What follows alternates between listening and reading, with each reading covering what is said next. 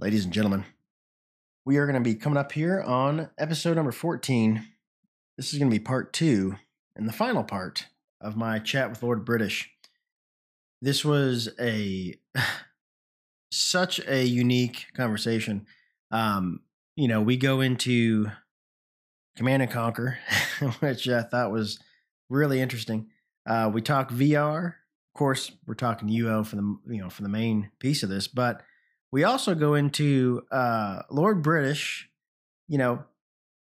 seeing a griefer in real time and how the griefer kind of talks his way out of getting banned, which I found extremely interesting because I believe that there is a delicate balance to, managing, first of all, new player acquisition coming and then retaining these people and ensuring that people aren't getting griefed so hard that they just don't want to play anymore, right? So, and at the same time, giving people unlimited freedom almost, right? So I'll just say this. I don't envy, the position of any free shard owner or even the production team, which, whatever's left of that. I don't envy these guys' position. And hopefully throughout these episodes, you guys can kind of get a little bit more of a appreciation for what these teams have to go through. And, what Lord British talks about, I believe, is playing out real time in front of, our eyes with the free shards currently. Because imagine, right, that Trammel is not on the table at all. That is not an option. So how do you address the problems they had back in the late 90s, without Trammel? So I think we have seen very, very unique and creative ways to deal with it that, of course, hindsight's 2020. We could say, well, why didn't they just do that back in the day? But I don't think, life's ever that clear in the moment sometimes. but yeah, so guys, please enjoy this episode. This was so much fun to watch. Just to keep in mind, I do stream on Twitch.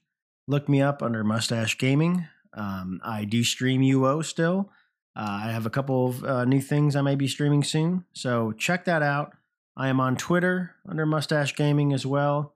And of course, via email, ultimaonlinepodcast@gmail.com. Please keep emailing me. I love seeing what you guys are saying. And honestly, if you have someone or even yourself that would like to be potentially interviewed, please drop me a line. I am very willing to hear and kind of, see what you are all about. See if we can get you on here. I can say the next episode after this, I've already recorded it. It was a fantastic conversation. And we kind of get into the Trammel thing a little bit in a pretty deep way. And you'll kind of see that. And following this, this is in the works. I'm not going to say who, but we're going to continue with, I would like to say top tier talent. Everyone, including my guest next week, everyone I'm talking to, I feel are very important people to talk to and get their opinions and share their stories. So I really hope you guys are enjoying this, content, because if you ever told me, 2-3 months ago, I'd be sitting here, I probably would have laughed at you. I wouldn't have thought it was possible. So anyway, guys, please enjoy, and we will catch you next week. No, that's fascinating. And I've been thinking about this for a while. I believe Red Alert, Command and Conquer rather, was Westwood Studios. I'm pretty sure. Yeah. Wow. And I would actually argue, I actually think the original Command and Conquer was the best. Yeah. Of all of those real-time strategies. And it's not the most popular. What's the other? StarCraft, yeah. StarCraft, I think, is globally the most popular of the series. But in my mind, or at least when I mentioned that story earlier of me playing against the CFO of Origin, that one had the constant one-upsmanship. It wasn't a game of speed, who can build the fastest. It really was a game of I have figured out how to use an engineer to go steal your bases. And then, okay, well, now that you've done that, well, I have figured out a way to, instead of trying to get to the biggest vehicle, to instead just mass produce little ones Right. and storm you from a direction you're not expecting. Or, and you know what I mean? And so you really had this variety of, it felt more like a chess game Yeah. than a just race to conquest. And most RTSs now feel like just a building race. Who can click the fastest and build them Yes. up. And it may be that I'm out of date, by the way, on that, because I haven't played RTSs in a while. But by the way, I also play a lot of games on my iPhone, and it's the tower defense games, which are sort of their kindred spirits, which are the number one games I play. So, okay, and you're touching a very interesting question that I wanted to ask. So, we'll get to the phone in a second. You know, I'm on Lord British's computer. What games besides obviously Shroud, because that's probably a given. What other games are installed? What am I seeing? On this machine that I'm talking to you through right now, I have a new Oculus set up, although I have the Oculus Quest downstairs. And I've actually been playing pretty much any of the VR stuff that I can get down. But right now I'm still in my exploration mode on that. Yeah. I haven't found things that I think are really great yet, other than maybe Beat Saber is particularly nice in VR. But I'm sort of in my explore of virtual reality, hoping that someday this will become a platform for us to make really great, deep role-playing games on. But on this machine, you know, I've gone to good old games, and I actually get, you know, I've downloaded all of my early stuff on here. Okay. I've got a couple of the UO Shard various games. UO Forever, I think, is on here somewhere. Yeah, there you go. And that's about it on this particular machine. No, and it's super interesting, and you know, just to give you a brief history why I started doing this, you know, I reached out to I think I was on Reddit, and I just said, hey, would anyone listen to, you know, a UO, because I realize it's niche, right? I'm like, you know, would anyone listen to a UO podcast? And I got like 10, 15 replies. So people are like, yeah, I'd listen to it. I'm like, you know what? I'm going to give it a shot. And the one thing that I, you know, really tried to do, and I've accomplished, I think, is unifying some of the free shards, because, you know, and I know you're probably not that connected, you know, right now, which is fine, but the free shards, sometimes when they come up, they create the silos where it's like, this is my free shard and that's it. Everything else, you know, there's a little bit of toxicity in there. So what I've done is I've interviewed people from every free shard, right? I'm like, hey, tell me your experience. How did you build this? How did you do this mechanic? And, you know, at the core of it, you know, someone explained to me on Sunday night, it's hilarious. The guy was like, you know, if I saw someone at a flat tire and they had a, you know, Ultima Online, you know, bumper sticker, man, I would push the car for 15 miles, right? Because there's just a camaraderie that exists that at the core of UO, as toxic and as sometimes, you know, savage, right, that this game can bring out, we are so tight knit of UO, we will defend it, you know, to the day we die. There's just no doubt in my mind. Yeah, well, and by the way, you know, that was the beginnings of how clear that was going to be, came out in the very earliest days of the game's launch. Okay. And months, the earliest months from the first day, but also going into this first months. And one great example of it was that when the game first launched, you know, we had a problem with it was that it was much more successful than anybody had predicted it was going to be. Right. And we'd never really had a stress test, anything like the actual live test that we immediately were subjected to. And so, surprise, surprise, lots of things broke. And and to the uninitiated, the way I would describe it is, I said, you know, imagine the city of Austin, which has a couple million people in it. Right. And so imagine before anybody ever moved in, you, me, and a few of our friends, you know, a dozen or two of us got together to build the entire city. And so we built it. We built a space for a couple million people to come live. Right. We built every house. We ran every electrical wire. We put in every piece of plumbing. everything that's on the store shelves that could be put on a store shelf, we put it there. We set its prices. We set its sugar content and health aspects to it. Yeah. Everything there is about the reality of life in Austin, Texas, few people made it. Yeah. And then suddenly you ring a dinner bell and you say, "Hey, everybody, come on down, move on in," and 2 million people move in. What are the odds the plumbing works? 0. Right. What are the problems? What are the odds that you're going to have electrical failures around the whole grid? Guaranteed. Right. What are the odds that people are going to like what's on the store shelves or not, et cetera? The taxation rates, whatever it is, it's all going to go wrong, and it did all go wrong. Yeah. But what's also interesting is then when it goes wrong, which we of course should have expected, then of course people are angry and they're wanting to say something. Right. Well, then if that means we have 1 million people emailing us to tell us, "Hey, I'm sure you've never heard about it, but there's an electrical short over here," and we're like going, "Yeah, we know." Yeah. It's pretty obvious, but we can't really communicate even with people efficiently to tell them, "Yes, we know." And since they don't think we hear them, they don't think we know that the electricity's out.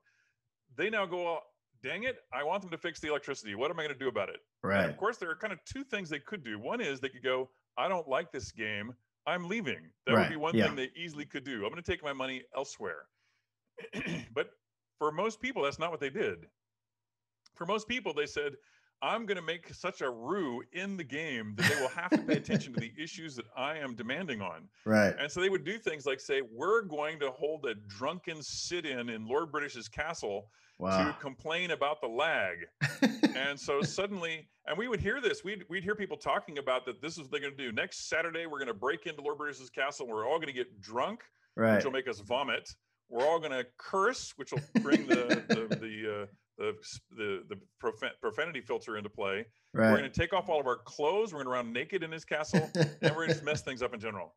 And so we thought, well, what are we going to do for this? Because this, by the way, is going to just crush the servers. It's going to make it much worse.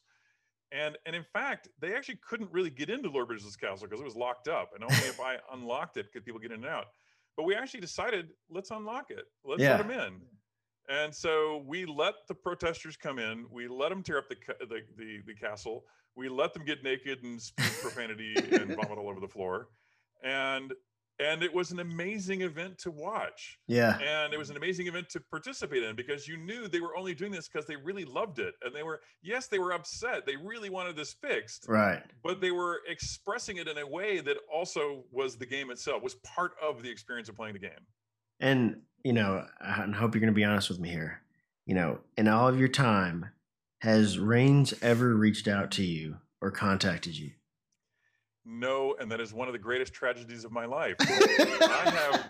I have wanted to, just shake his hand or punch him in the nose. No, I'm not really. Right. I just like to say hi, just because it's such a, it's one of the top few events in the gaming of online games, right, in the history of online games. And I've never had the opportunity to know the person, so it's unfortunate. I know, and it's super fascinating to me because I decided, this was a couple months ago. I was like, I'd like to start streaming, games, and of course, the first thing that popped in my mind was UO, and I looked and I'm like, wow, people are still streaming UO, and it's like something that I never could have imagined. Even obviously 1999, 2000, that was never even on the table. But even going back, I played a free shard called Hybrid, which still exists today. That was back in like 2010. There still wasn't a way to really record your screen, and I'll say easily, right? It was a huge pain and you needed horsepower to do it.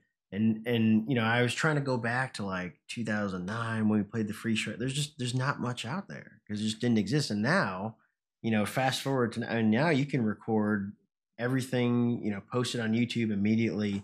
I think it's wild how far we've just come, technology wise. Well, I actually wrote a game on a teletype prior to the existence of the Apple II, prior to the existence of personal computers. Okay. And that game was written on a storage medium called paper tape. In fact, I happen to have it right here behind me. Wow. And and so, of course, that game, which I called DND1 for Dungeons and Dragons #1, because it was inspired by D&D, it was never played by anybody other than me and whoever was sitting with me Right. at the teletype. But machines are now so fast that before we released my last game, Shroud of the Avatar, I released the code from D&D 1 to the player base and said, hey, I'd love it if one of you could port this over into Unity from electromechanical typewriter speak. Wow. And which they did. And so now you can actually play on a teletype in Shroud of the Avatar. You can play the actual first game that I wrote in 1970. Let's see, that we have 74. Wow, that's. So, did you ever imagine that? Could you even conceptually think of that? No. And in fact, the reason why I have my Apple II sitting back here behind me is primarily because I couldn't imagine it. Yeah. In fact, there's a science fiction author by the name of Bruce Sterling who one time he was giving a speech 25 years ago at a game developers conference, and he said, look, for me writing books, I'm trying to write the very best book ever. Right. But the odds of me writing the best book ever is remote, because there have been a lot of really great books written over a long span of time. Right. But if I do write the best book ever, it'll stand in the top 10 for quite some time. Yeah. For probably 1,000 years. He said, you have the opposite problem. He said, the odds of writing the best game ever written is actually pretty easy because they haven't been right. around for long. Yeah. And the technology gets better and the skills to write them gets better. Yeah. He said, however, even if you write the very best game that has ever existed, it will be beat out soon. Right. The games will be better. The designs will be better. The machines will be better. And he said, and worse yet, the machines will disappear that your game ever ran on. So your game's literally going to disappear forever, no matter what you do. And I was like, oh, he's speaking to me. I'm horrified. Right. And so I immediately went and I dug my Apple IIs out of mothballs. I got them all back up and running to run my early games on to keep them running. Right. Now, as we were just talking about, now emulators, et cetera, the machines are so fast that all the oldest games, as long as you still have the code available, it's pretty easy to have it emulated on the modern. Now, let me ask you this, because I think this would be really interesting. Have you heard of Classic UO, the custom client? No. Okay, so, and this would be, fascinating, of course, when time allows. There is and his name escapes me. There's a developer that literally took the classic client that we know today, and he has made it so just for example, because we're talking about high-speed computing and stuff, I have my monitor, is 27 inch, it's 2K, the 1440p, whatever, and the traditional UO client, it's not meant to scale. It's just not. It wasn't. This resolution was not even thought of, right? He made this client to now you can take the in-game what you see and drag it and zoom in, zoom out, and it is to me a testament of how special this game is. I have just downloaded it, so okay. I'll check it out after our discussion. There we go. Yeah, and it was funny because I played back in 2010 for a little while, and I just came back. Outland specifically, I picked that shard, but I came back and I was like, what is this classic client? I'm like, what is this? So I almost felt like a complete amateur. I loaded up and then I'm streaming it and people were like, oh, just click the little drag thing and you can make your screen bigger. I'm like, what, you mean maximize it? Like, no. Click the little button, drag it. And I did that. And I'm like, I can have 27 inches of UO fully on my, they're like, yeah. I'm like, wow. And this guy, he has done, and he's definitely someone I want to bring on because it is amazing that just one guy, right, has developed this. And what I've noticed is everyone does this in their free time. We're not being paid. They're not, and the level of detail on some of these shards is unreal for someone to just do this, as a passion project. I mean, it's simply, I agree. It's crazy. No, it has lived on, well beyond what any of us could have possibly imagined. Yeah, no, for sure. So okay, let me ask you this too. Have you heard the new UO announcement that came out? No, in fact, I saw that bullet point on your things to talk about list, and I was kind of going, should I Google something to figure it out first? Okay, so no, well, and the UO team and I'm talking, I call it OSI. Geez, I'm really old school. I'm a purist. Yeah, I call it OSI. That team did their first, I'm pretty sure it was their first live stream, I think ever. I don't know, but They did a live stream, and the first thing they say is the announcement isn't Lord British is coming back. Right? It was like just off the bat, right? That comes out, and so after they get through that, what, and I like that there's something new. What they're going to do is a new shard that, and the details are kind of not there yet, but they're doing a new shard where it's not classic era that everyone has been asking for, but it's a new way they're doing things where you adventure, you level up your character, and the shard is seasonal. So I think it lasts, every year it resets or something, but they're still getting the details ironed out. So we're not 100% sure what this entails, but, and again, with the free shards and production shards, there's a lot of, animosity sometimes going back and forth. My view, and a lot of the owners of free shards agree that UO OSI still stands today is a good thing, right? Any exposure is good exposure for UO. I feel it's about time that the OSI has finally got some idea of something together that excites people, that just makes us think, oh, that's interesting. What is that? So I'm going to ask you this. In all of your years and as time's moving forward, have you ever thought of, maybe I should take over UO again? Has that ever crossed your mind? Oh, it crosses my mind almost every day. Okay. And so, and in fact, I have spoken with EA on it once every, on Ultima generally. Yeah. About once every 5 years. Okay. And it's usually when there's some new leadership at EA to speak with. And I'll go to the new leadership. I'll cross paths with the new leadership at the conference or something. Yeah. And someone, usually neither one of us, but someone who a go-between happens to be in the same conversation. They're going like, "Hey, Richard, why don't you talk to EA about doing more Ultima stuff together? I mean, surely you guys figure that out." And I'm going like, "Yeah, I ask all the time." Right. And the new leadership of EA goes, "Well, that's a great idea. We should definitely do that." And I'm going like, "Okay, well, we've been through this discussion before, but as you run it up the flagpole, and hopefully you'll get back to me with good news that this is even something we can start talking about." Right. Is there any kind of contractual agreement, whether I make it and pay you guys royalties, or whether you build it and I consult and help you make it better and I collect a little something, right, or anywhere in between, buy it out, keep it in, I don't care. Is there any way for us to reunite? And they're going like, "Well, this clearly makes so much sense. We should go do it." And then they go run it up the flagpole at EA. Right. And then they give me a call some weeks later going like, "I'm sorry, Richard. It turns out that the ownership of the Ultima property within internally is so complex, and so many people believe they have a piece of it, or they're going to use it, or they're not going to use it, or right, et cetera, that there's just nothing we can do." And so we've made a run at it repeatedly. Maybe one day they'll realize that they should, but at least so far, EA has not really shown any interest. Because I mean, they act like they have interest periodically, but then it falls through. Well, because it's changed hands. It went like Mythic, and now I think it's Broadsword. I think it's Broadsword, yeah, now. But it's... By the way, I like the Broadsword folks. They're good folks. I mean, I've tried to help them out periodically, and by the way, if they were to ask, I would figure out a way to help them. But they haven't.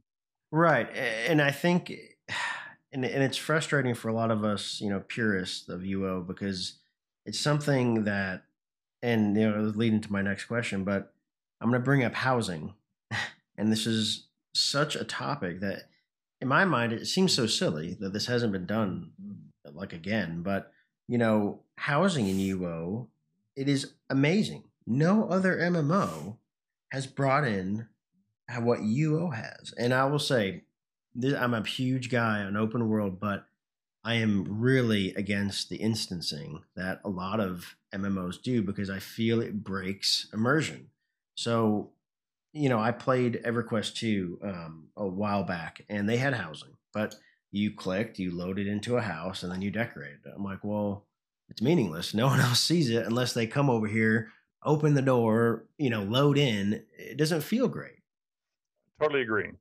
And so one of the interesting questions that I thought was, did you ever consider in Ultima, instead of people placing houses, did you ever think of like static housing where someone would rent, like a room or a part of the house, or what?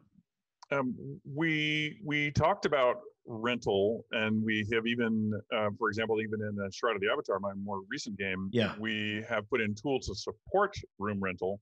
Okay. but it's still been kind of kludgy. I wouldn't say it actually works that easily or well. Um, but housing, as you know, is the more successful your product is, the harder housing is. Right. You think about it, let's go back to the city of Austin metaphor again. And if you think of the 2 million people in the city of Austin, there are, if you're thinking of entertainment in the city of Austin, there are landmarks hither and yon that would be, whether it's a park or a restaurant or a nightclub or a movie theater or whatever might be your quote entertainment, the river to go canoeing on, whatever it might be. But then it's also surrounded by, endless neighborhoods. Right. And if I were to drop you randomly from the sky somewhere in the city of Austin, and odds are you'd end up in one of these endless neighborhoods, and odds are you would be pretty bored pretty quickly. Right. And so that's another reason I differ with a lot of game makers as to there are a lot of games when they go build a city, they go, well, I want it to look like a real city. So if I'm modeling New York, I need a lot of big buildings. Yeah.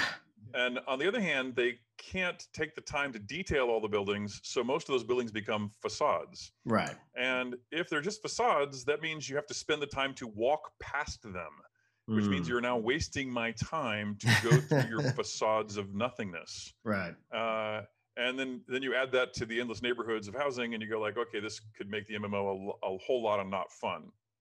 And so it's actually very difficult to manage that. And what I did with UO, and what I've tried to do with a lot of other games too, is you say a town needs to be only as many buildings as just barely get you over the hurdle of I can believe it's a city. Right. I mean, okay. Yeah. Anything more than that, and you're not going to detail it because there's no point in making yet more office buildings with cubicles in them. Right. And you're going to make me walk past it, and it's going to slow the game down because of all the polygons and objects. It's going to slow me down because I have to walk past it all. Yeah. And so just make it as minimal as possible. And then when it comes to housing, something like you're saying, which is rent a room, lets things become much more dense, but which is a good thing. But it's actually hard to manage compared to here's my little plot of land.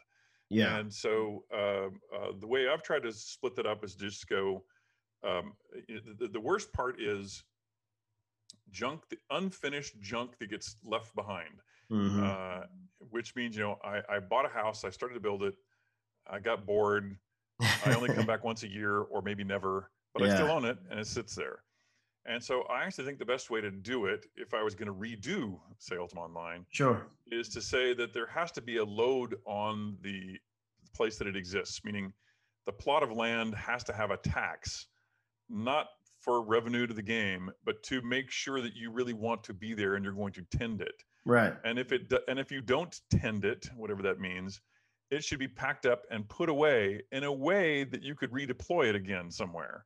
Okay. And so that way, hey, I lost my lot that was in downtown, but at least all my pictures are still hanging on the wall. Okay. And so I can redeploy my homestead in a new location. Okay. And because this is something that's very silly and it's interesting, I did a little bit of research on Shroud. We'll get into that towards the end, but I was talking to one guy streaming Shroud, and we talked about housing. I was talking to him, and he was like, one thing I get, and I didn't even realize this, that hasn't been done is the stacking system. Like in UO, where you can put a table, and then this shouldn't even be revolutionary. You put something on the table, and it stacks, and that's something that Shroud does. That again, we just haven't seen the level. And I will give you this. You'll probably laugh, but I remember I was streaming, and the one guy commented, he goes, "Man, your backpack and bank is just a mess," And I said, "Yes, it is." And I said, As it should be. Yeah. I said, I live a very barbarian-like lifestyle in the fact that my bank is a mess. I said, I have a tiny little 8x8, I call it a love shack, because there's nothing in there but, 3 chests, and I got random stuff, in there, but I couldn't, and let me tell you, I could never, even back in the day that people did, they had tutorials on this for house decoration I'm talking about. They said, oh, you can make a little piano. Take the cloth and you just stack it, whatever. I couldn't follow basic instructions how to make, something cool, So can you touch a little bit on the house decoration side of it? Like what kind of went into that? Well, there were what's interesting about it, there were parts that went into it on purpose, and there were a lot of parts that went in on accident. And so some of the basics, like you meant about stacking, we knew we wanted to do well. Like, if you put a table out and then you put a plate and you put a knife and a fork to the side, or a napkin or a glass or whatever else, you want to be able to then go, oops, I need to move the table over a little bit and not have all the stuff fall down. Right.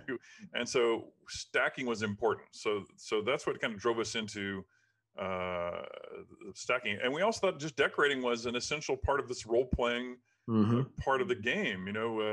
This same interdependence that I earlier on we talked about, people going out to mine that would need protection to get to the mines and back, and then the crafters would take what they mined and make the gear for the miners and for the guards. Right. And so that same sort of thing was, the crafting loop for decorating also meant that you go get lumber and other things and you make the furniture for your house. Yeah. And so we knew for role players, being able to say, I am the baker for the town and I want to have a shop that looks like a bakery. And that means I want to, hang my pizza shovel, on the wall, and, all the other kind of parts and pieces that make my bakery look accurate.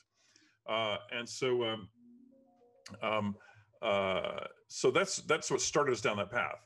But then players quickly went way beyond, and sometimes by exploiting bugs, but then we would try to figure out a way to help it. Like, for example, fish tanks were one of the first things that people popped up, which is there turned out to be a few pieces of water in the game that you could pick up, and it tended to be associated with an error. And I think it was like if you found the 0-0 coordinate of certain chunkified portions of the map, there was edge cases where you could actually pick up what turned out to be a piece of water. Yeah. And therefore you could take it into your house, set a table near the wall, set the chunk of water down on it, build some little barriers around the side of it. It looks like a fish tank. And in fact, because it was water, it would spawn fish. And so, I have a fish tank in my house that actually looks like a fish tank. Right. And so once people figured that out by accident, at the same time we went to go fix the bug, because it might cause some other problems, we usually then left a method in for people to still have access to things like water to be able to build fish tanks. Yeah, and I know, and this is a testament to just OSI currently, there are still people that simply subscribe just for their house, like alone, just that alone, that I've spent 20 years decorating this, castle, and it's mine. I don't want it to drop, so definitely bravo on that, because I am so bad at, I remember even in OSI back in, early 2000s, I would pay someone. I would say, hey, if I give you 50,000 gold, can you come like decorate my house? And people are like, what do you mean? I'm like, I have no idea. I don't know chess placement. I'm not good with colors. And that was a very real thing where people would, decorate your house, as almost as a service. Absolutely. No, in fact, that was a big business. In fact, while, there had been other games where limited edition digital objects had already become sold.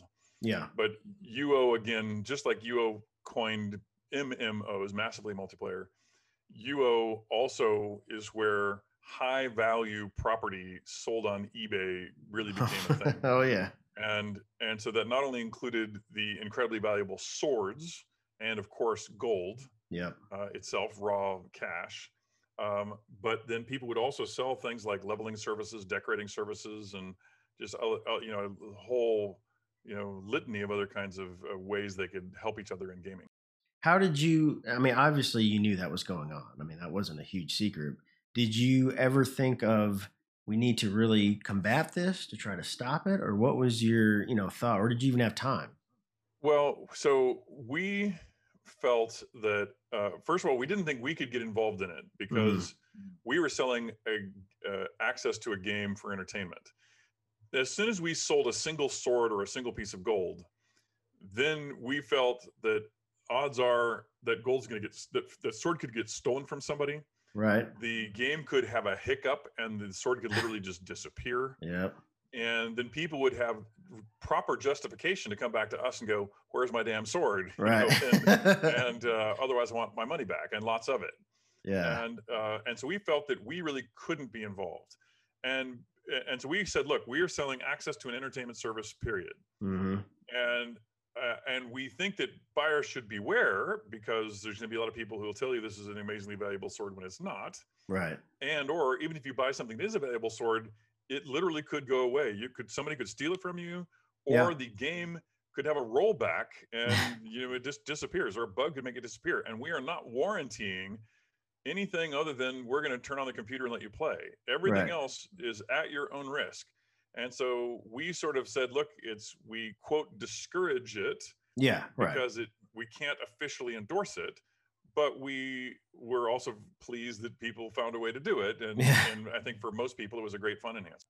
And to all my younger listeners, there was a time before microtransactions that was a real time and thing that but anyway, I won't go into that. But so that is definitely fascinating, because I want to bring something up too that I know you enjoy talking about, is the economy. I know in current age, like UO, the economy is just, I'll just say, it's so hyperinflated that it was like a runaway train.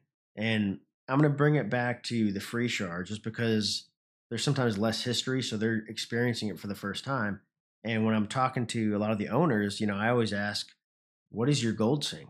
And they're like, what do you mean? I'm like, well, clearly you have to have an avenue for players like to spend money. And a lot of the owners were like, yes, but he's like, we still have hoarders that won't spend a dime and just save everything. So can you kind of walk through what thought process went in the economy? Yeah. Yeah. Well, first of all, I completely agree with you. You have to have sinks and drains, or faucets and drains, and and yeah, I mean, an entire doctoral theses could be written on how to manage virtual economies.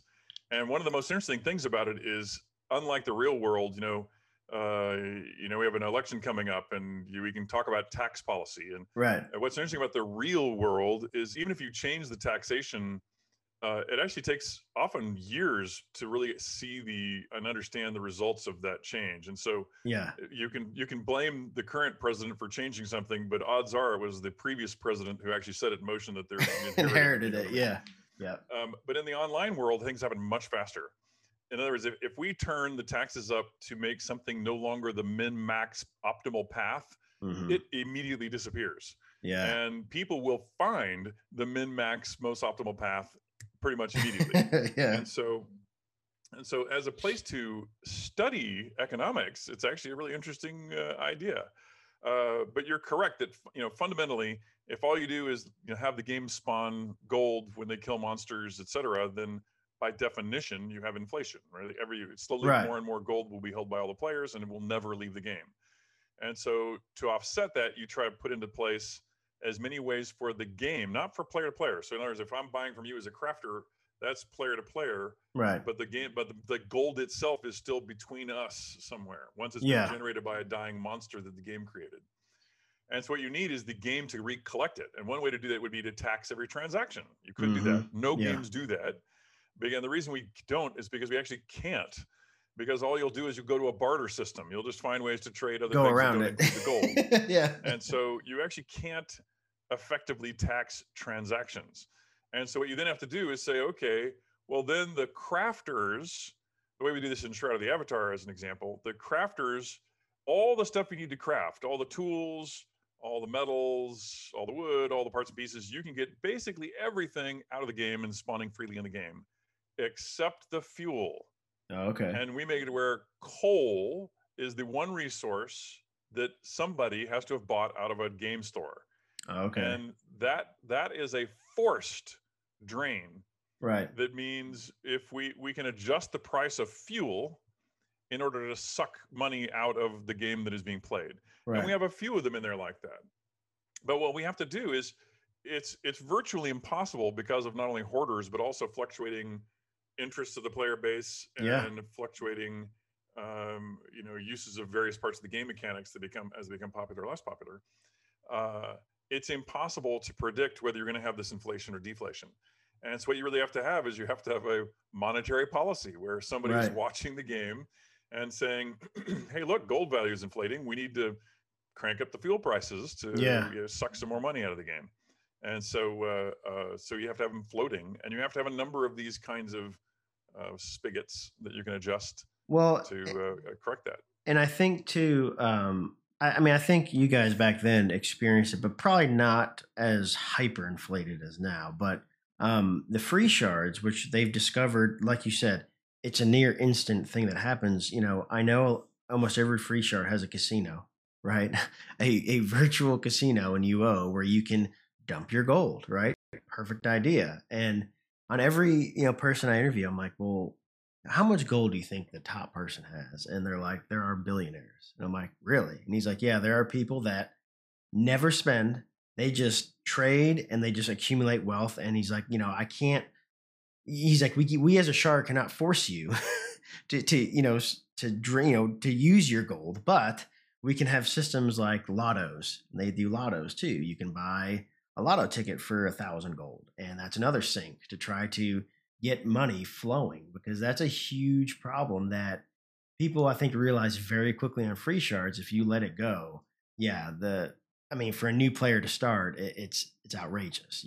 No chance to catch up. Yeah, no, it's interesting that, one thing that I don't know of any game that is implemented, but you could, and it would probably work, is a wealth tax. Even though if we taxed you, if every time you traded a sword for gold, we took a piece of that gold, people would quit using gold for the transaction, and I would trade 2 copper swords for a silver sword instead, if you know what I mean. They'd find a way to barter.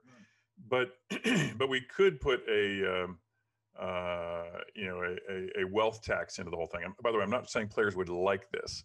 I'm just saying that it would be doable to where you could say, whether it's gold or copper swords, everything that it was a currency, you lose 10% of it every year or whatever. Yeah.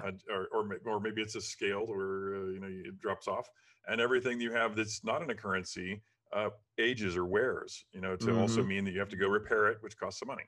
And so, it's possible. We've actually found that through the drains I've already mentioned, the types of drains I've already mentioned, we've been able to do it effectively. We still have inflation, but just like in the real world, some inflation does not seem to be particularly harmful. Right. And okay, I know we're talking about money, so I'll get this fun question out of the way, because I always love hearing. I'm really curious how you're going to answer this, but let's just say that you have control of UO again. This could be today, or it could be 1999, whatever it is. And EA, powers that be, give you a blank check and say, okay, whatever you need, let's make it happen. What would you use it for? And creatively, probably, yeah. Well, first I would stay true to historic Ultima numeraled games and Ultima Online. And what I mean by that is it would still be a completely open world. Okay. It would still have these highly independent and interdependent roles. It would move most assuredly over into 3D. Yeah. And therefore would probably be VR compatible, even though by the way, I'm not completely sold that we're really prime yet for full VR role-playing games, because it's still a bit too heavy and a bit too much motion sickness and stuff involved. But I would at least build it to where you could play it in VR if you wished. And then I would probably start something closer to classic. I would try to fix that, while making PvP a big core element, I would still try to find a way to defend the role players better than we ever managed to do in the original version of UO. And so that's probably where I'd start.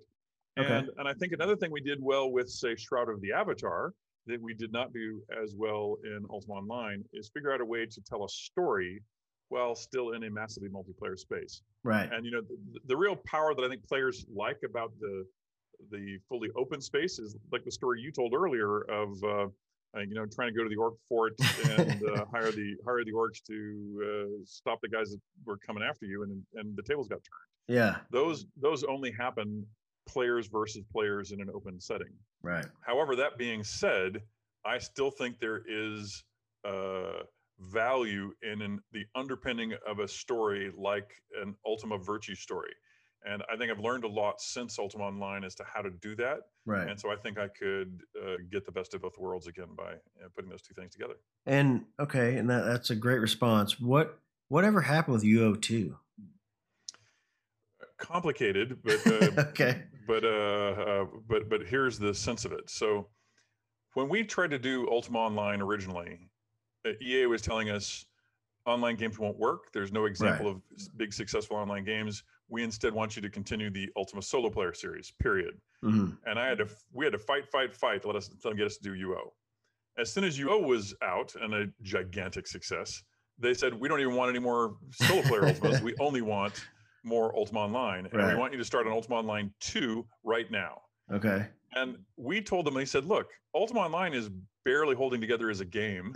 This is going to go on for a while as Ultima Online 1.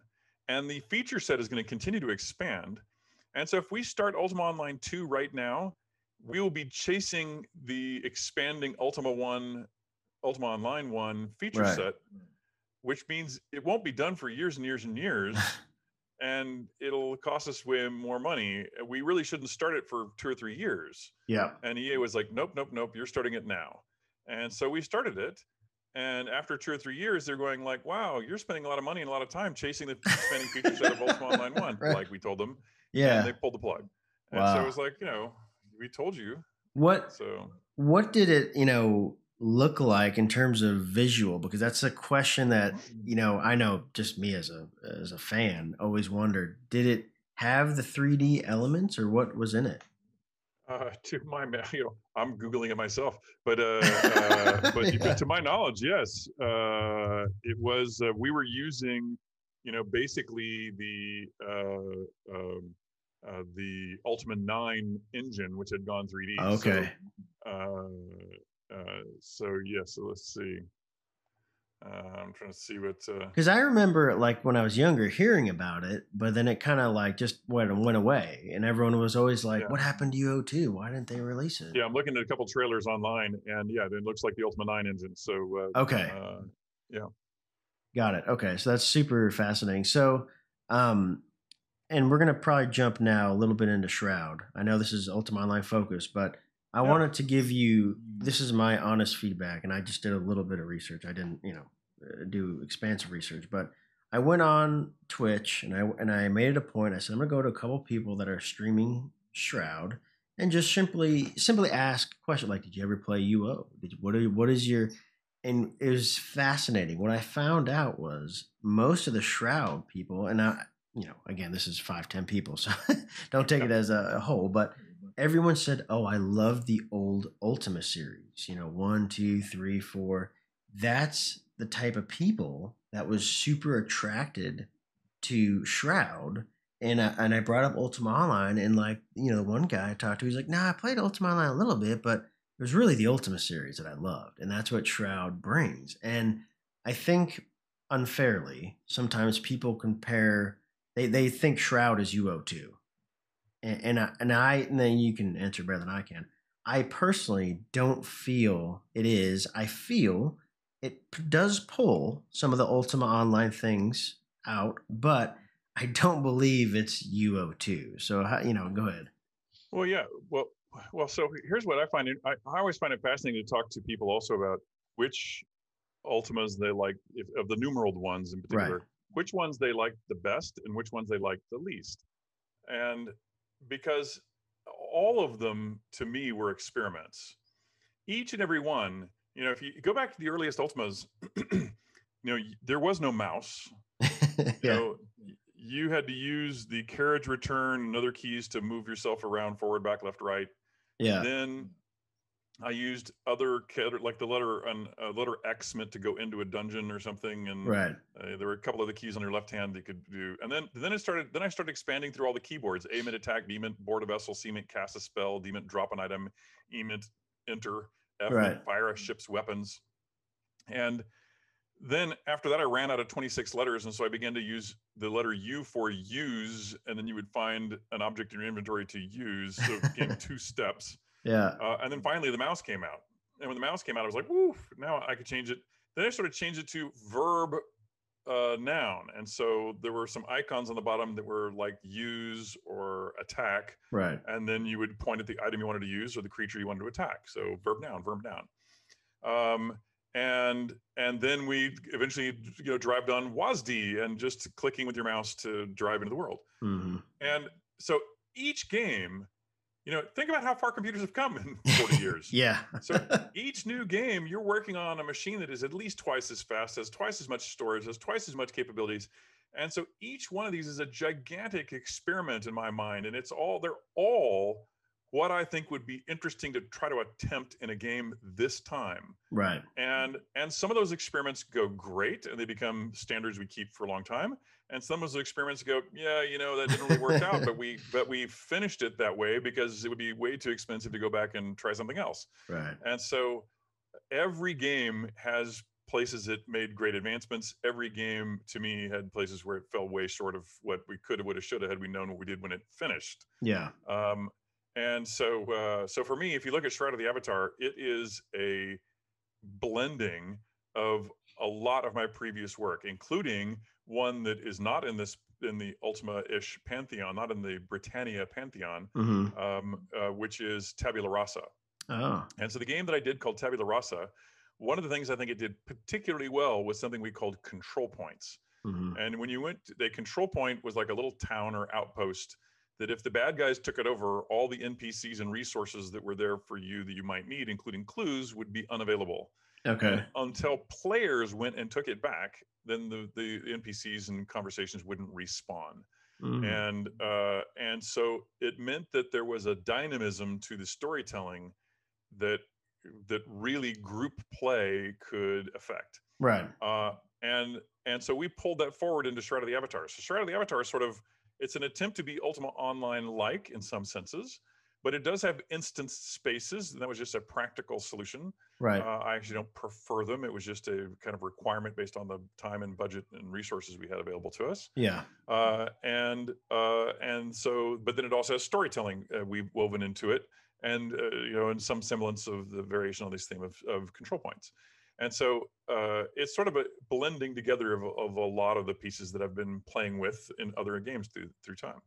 Now, and we're going to kind of try to keep it on the UO rails, but are there similar struggles that you're facing or have faced with Shroud that, can go back to your early UO days?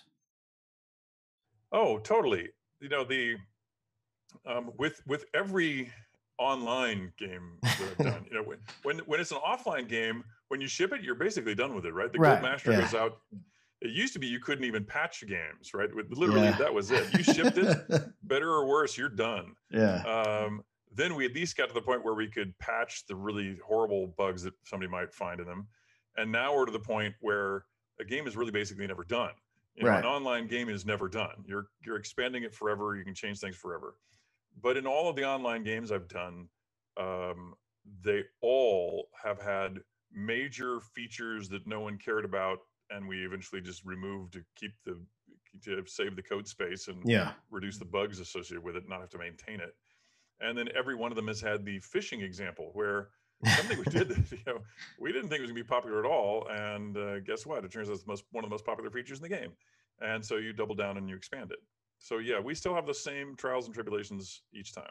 Well, and I think it's super fascinating to me because currently, right now, two games that have come up called Among Us and Fall Guys have like exploded in popularity, right?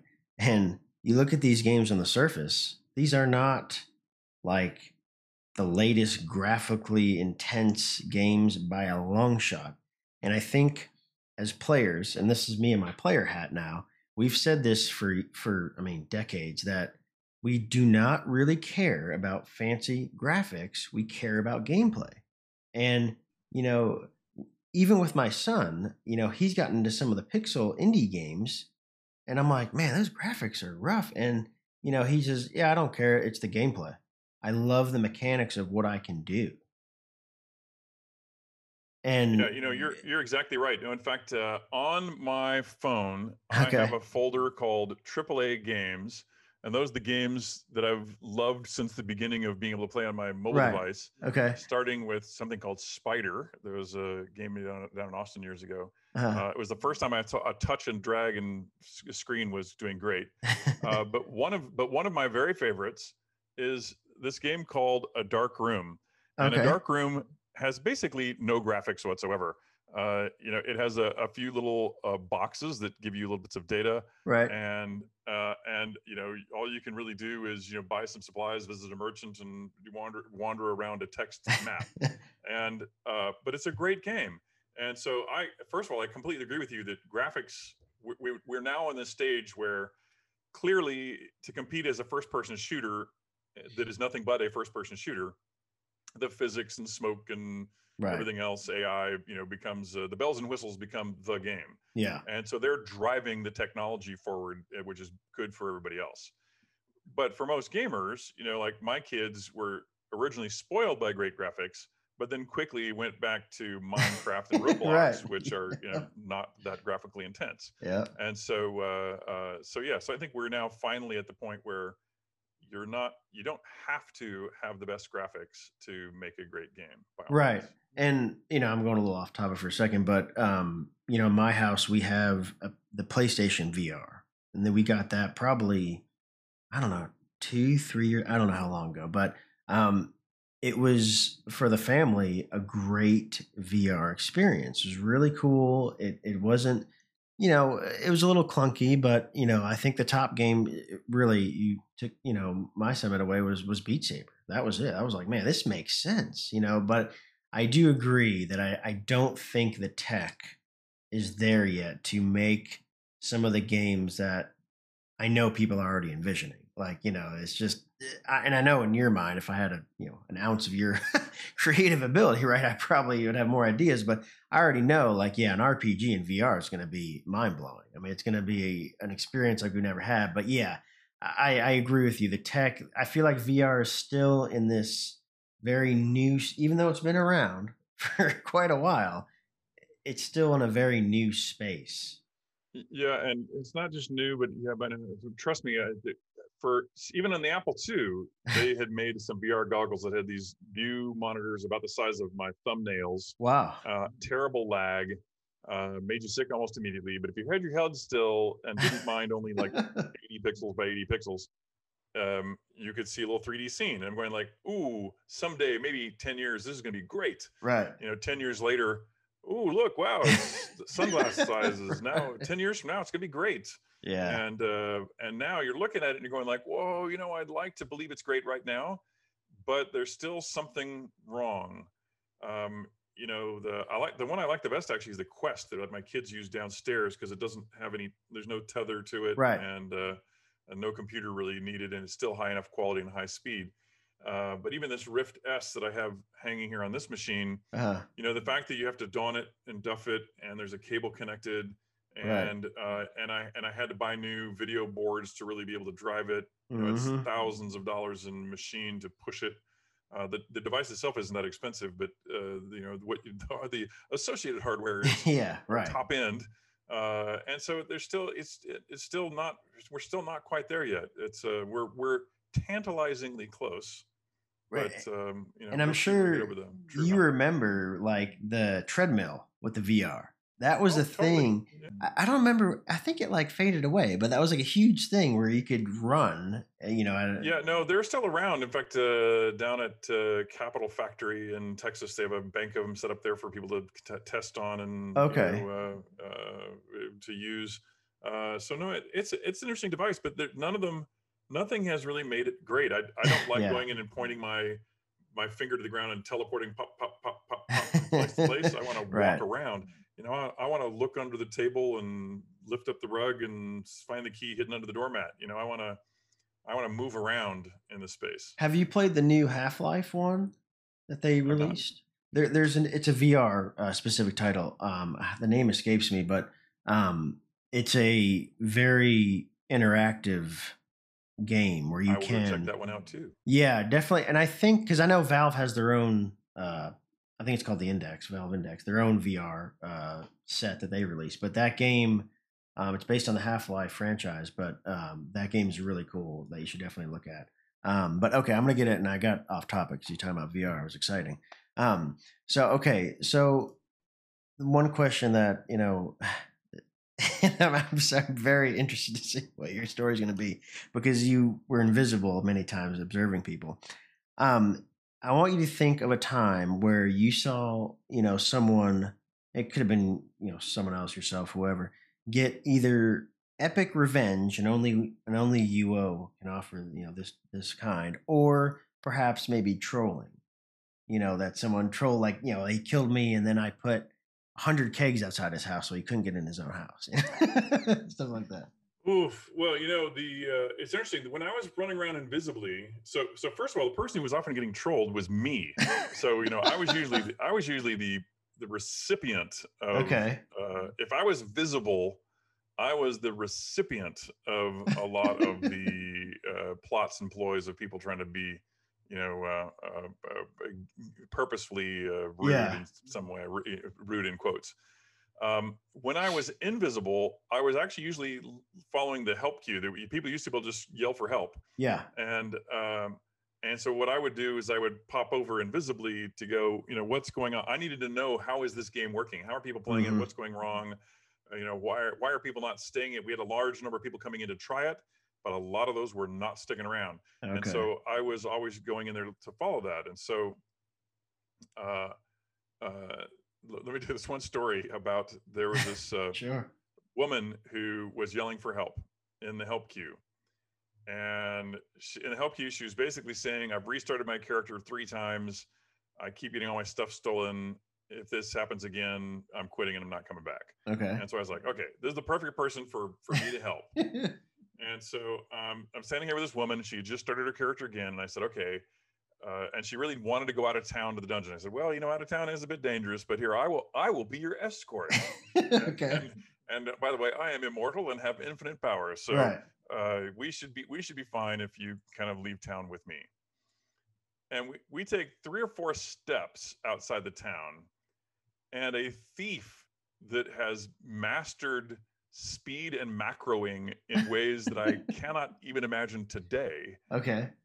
Zips on the screen, steals all of her stuff, and zips off the screen before I can even respond or talk or shoot him or anything. Right. And so, and he's already off the screen. So I'm like, stay here. I'll be right back.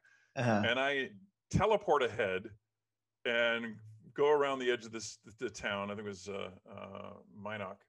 And I wait for him. And sure enough, here he comes, thinking he's made off with this. And I freeze into the ground, and then I show up as Lord British and make myself visible again. I said, how dare you? He said, look, come on, this is ridiculous. This woman is just starting to learn how to play. Right. It is really uncool to be doing this to her. She's not going to come back into the community because she feels so badly exploited. This guy's, oh, Lord British, I'm so sorry, Lord British, I'm sorry, I'll never do it again. I promise, I swear I'll never do it again. I said, well, you don't, because if you do, I'm going to ban you. Wow. And he said, okay, I won't do it.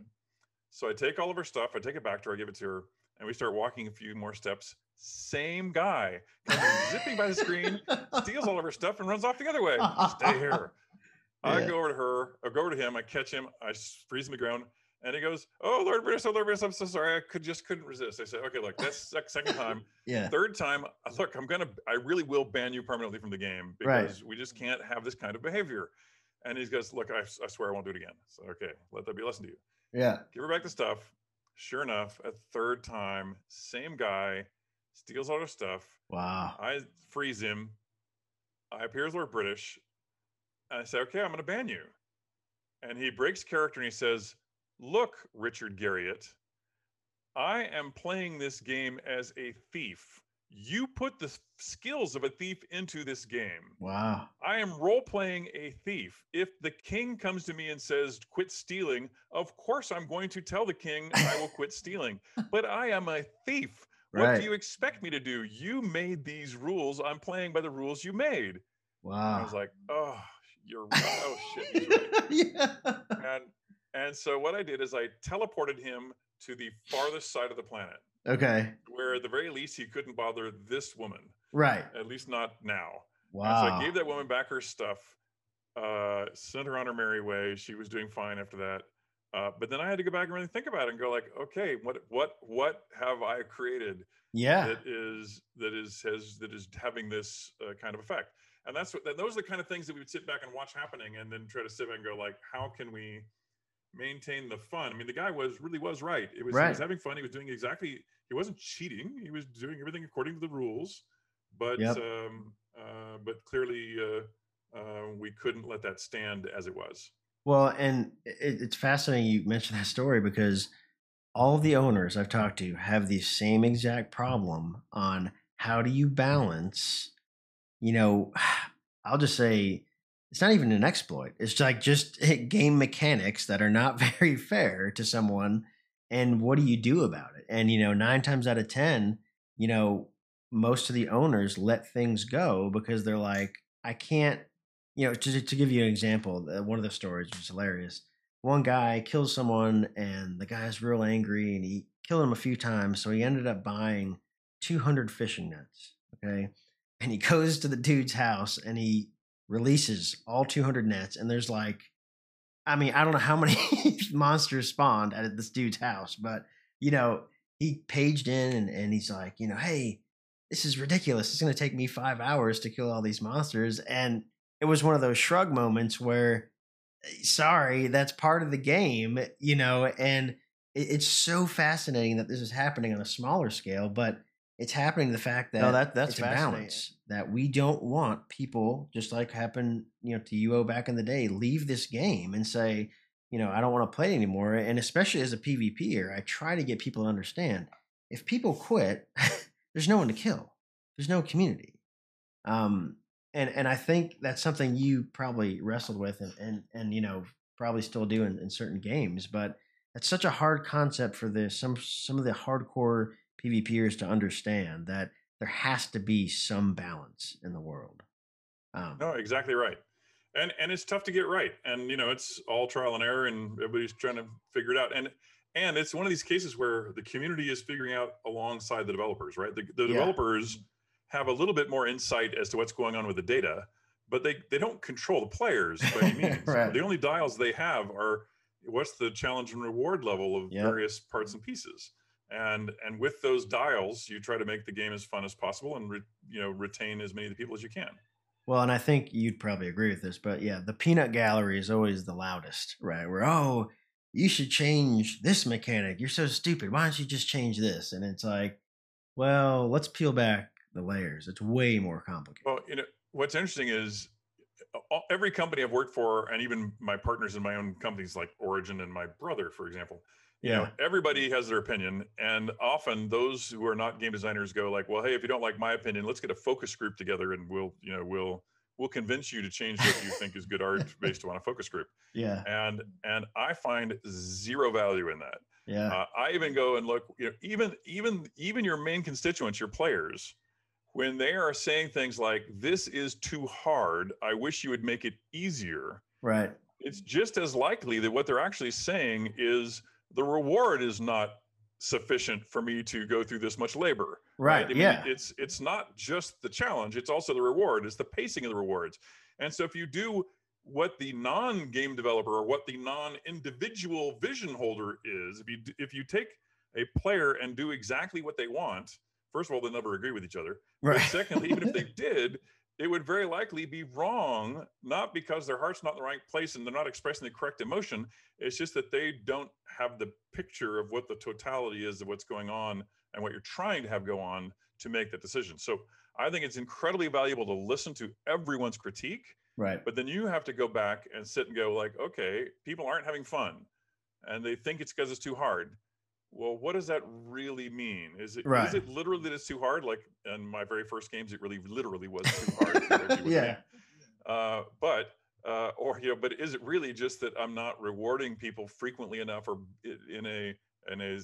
with enough celebration? Right. To make them feel that the time was well spent. And I'm going to throw this as a bonus question, just because a lot of game developers, I know, are going to listen to this.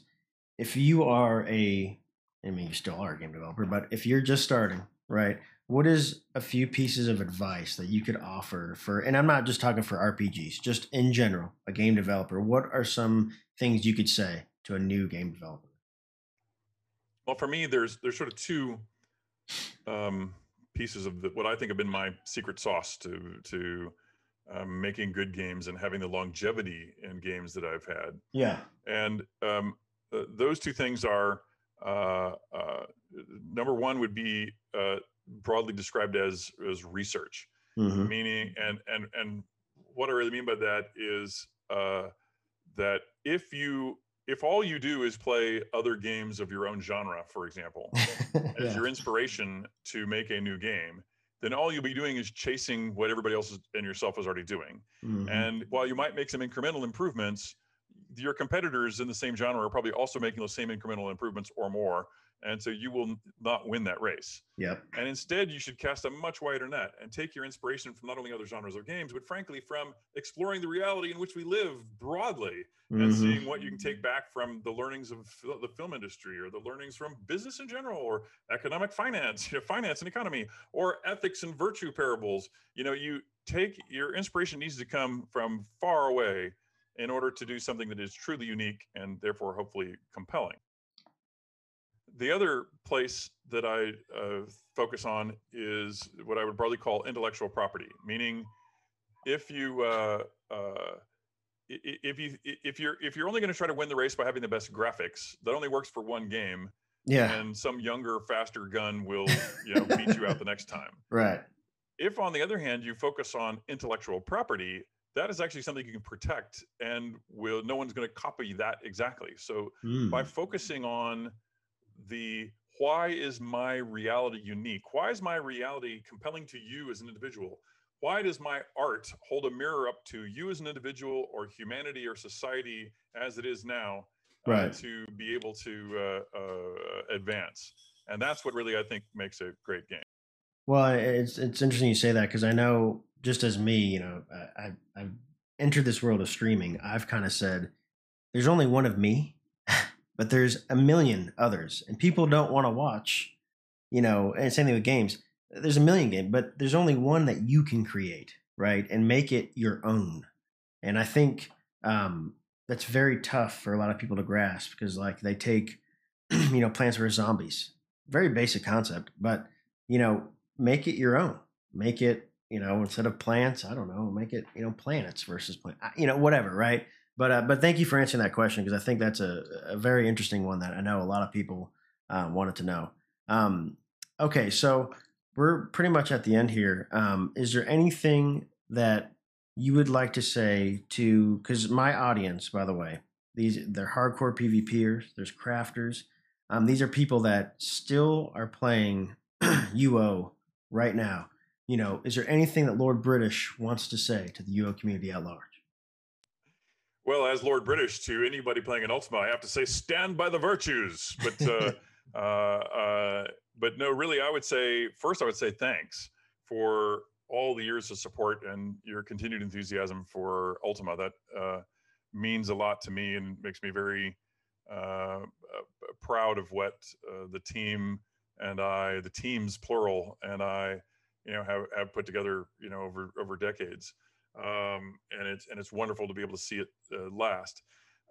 Then I would also then turn to the people that are building some of these free shards in concert with their communities, or the Broadsword team that's now working to expand the product as well. Yep. And I would say, look, this is uh, you know what we've demonstrated. This community now has a hold of a fabric of a structure which we all sort of are shepherding into the future. And so by I would like to believe that 10 years from now, 20 years from now, even if it might morph again and have new versions created, whether I get a chance to create some more, or whether EA, Broadsword, or the community makes more, I look forward to seeing what's next. Awesome. Well, again, thank you so much for taking the time. And, I just want to say this to everyone listening. I don't know Lord British personally. I simply reached out and asked, right? And, an answer was given. So that just goes to, I want to make sure everyone's clear that, you are definitely one of the most accessible, people that I've interacted with. And truly, thank you for coming on here. Truly my pleasure. It's been fun, and it's been fun to go into this much depth as well with somebody who clearly knows the history as well as you do. So I hope the listeners get a chance to enjoy this too. I appreciate it.